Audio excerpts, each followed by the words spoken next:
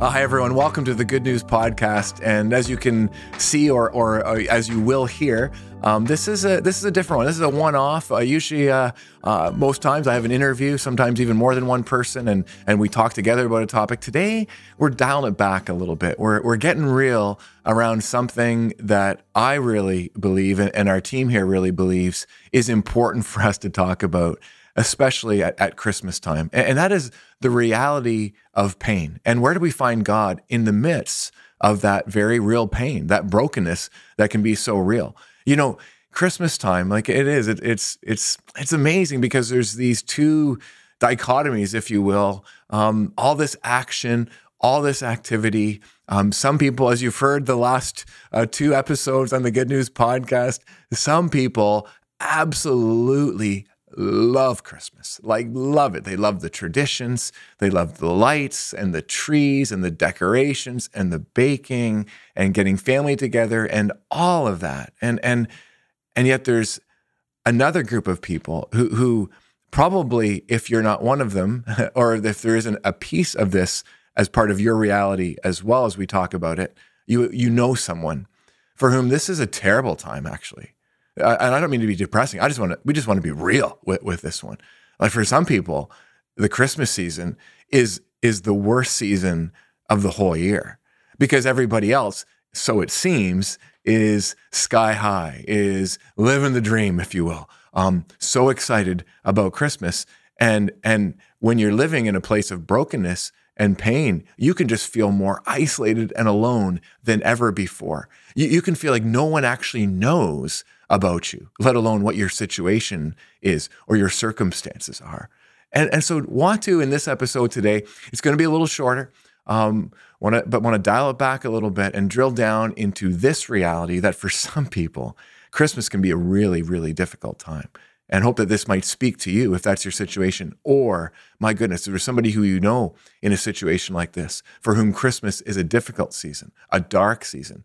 Maybe as you think about people, you're thinking about somebody who has already said to you, I just can't wait for Christmas to be over, and we haven't even gone through it yet. Maybe you want to share this podcast, this conversation with them so that they know that they're not alone, so that they know that we are aware of this reality and that this Christmas story, the good news that God has come, that's what we celebrate at Christmas, that actually is good news for them too. In fact, maybe better, even better news for them. So the way I want to go at this is through a song. I'm not going to sing it because that's, if you know me, that's not in my gift mix for sure.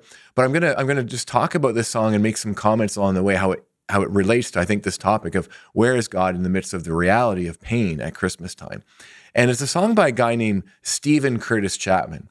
If you haven't heard of him, please look him up. He's phenomenal. He is a star in the Christian worship and Christian music world, has been for many years.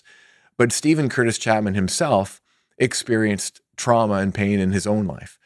He and his wife lost their 5-year-old daughter in a terrible tragedy. And out of that, he's written many songs, including this one, that really speaks to that helps people find hope and healing in the midst of the pain and the challenges in their lives. And this song, it's funny how God works, isn't it? Like maybe that's the piece we could chat about that for a moment here. How does God work? You know, more and more for me, it's a mystery. I just want to give thanks and praise for the way God does work. I'm blown away that when I pay attention, if you will, when I slow down enough to just even see my life and reflect on my life, it's amazing the way I see God at work all the time. So this was a podcast topic that we had talked about as a team here over the last few weeks. And to be honest, I was still kind of wrestling with how are we gonna get at that? How are we gonna have this kind of a conversation? And then I was driving the other day and I heard this song called Christmas Cards on the radio by Stephen Curtis Chapman. And I thought, oh, this is it. This is a way to kind of speak into this and talk about this and work ourselves through this. So thank you, God. Praise God for this song and for Stephen Curtis Chapman and his family, who obviously are still working through the realities of pain and suffering, but in a very hope-filled kind of way. And you catch that in this song. So it starts off I think I passed you on the busy sidewalk last night. I think I caught the sadness in your eyes. While everybody sings their happy Christmas songs tonight, all you want to do is cry.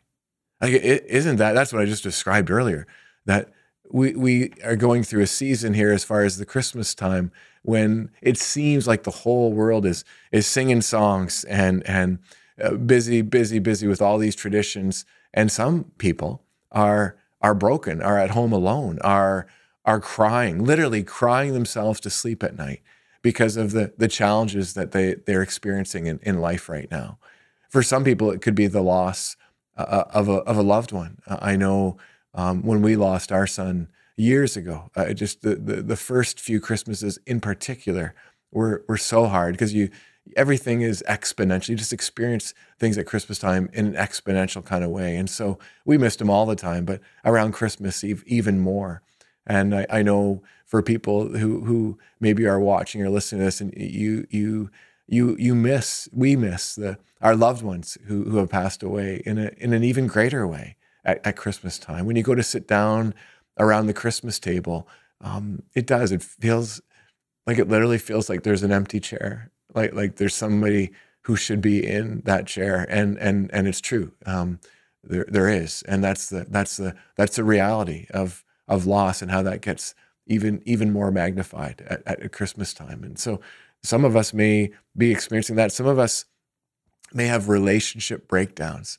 I'm amazed at just how really, really good people experience relationship breakdown within families. Sometimes they feel like they're the only ones, but they're not. It's more prevalent than we realize. We don't like to talk about it because it's hard, and it's again, like this song says, it's deeply sad to us. But it's there, and again at Christmas time, it's just all the more magnified when all these families are getting together and planning their get-togethers and their family dinners and their times together.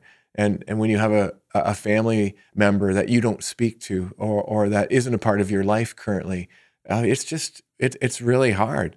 I love this line. I think I caught the sadness in your eyes. I guess our hope with the Good News podcast in this particular episode is that you really would know that you're not alone, that we see the sadness in your eyes, and more importantly, that God sees that sadness in your eyes as well, and is desiring to come in a way that even and especially now in the midst of this pain, your reality brings a sense of hope and presence and peace in a way that only God could bring.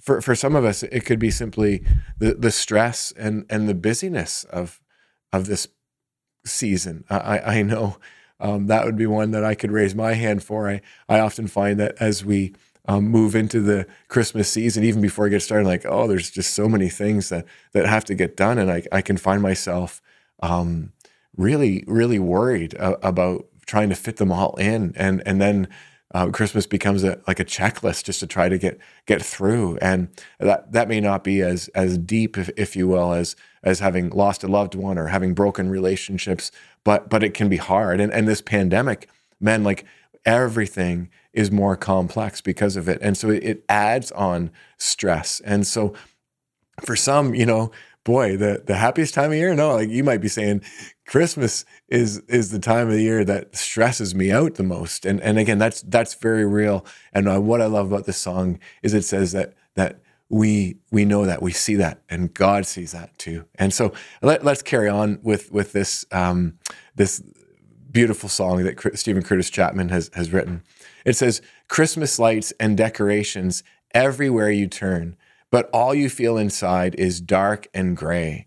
There may be joy for all the world, but is there any joy for you?" Don't you ask that self sometimes? Like, boy, those people seem to have it all together. They got the perfect Christmas going on. They got their lights up, and they got their tree up, and they got their gifts wrapped, and like it's December 22nd and you haven't even started yet, or you don't even have the gumption to do it. Like you just kind of look around and think, man, they got a lot of joy over there, but not in this camp, not around this person, and just so real. And I love this. Here it goes. It kind of turns a corner here a little bit, if you will. Hold on. Love is looking for a way. Hold on, I believe it's why love came. And this is where Stephen Curtis Chapman is referring to the birth of Jesus, to Christmas, to the miracle of God coming, putting on human flesh, being born as a baby in a barn in Bethlehem that would transform and change the world forever. That's what we celebrate at Christmas time. But as we've talked about in the podcast over the last couple of weeks, as we've tried to, again, go a little deeper and look a little further, what does that even mean? What does that really, really mean? Well, what it means is what this says here, that love has come.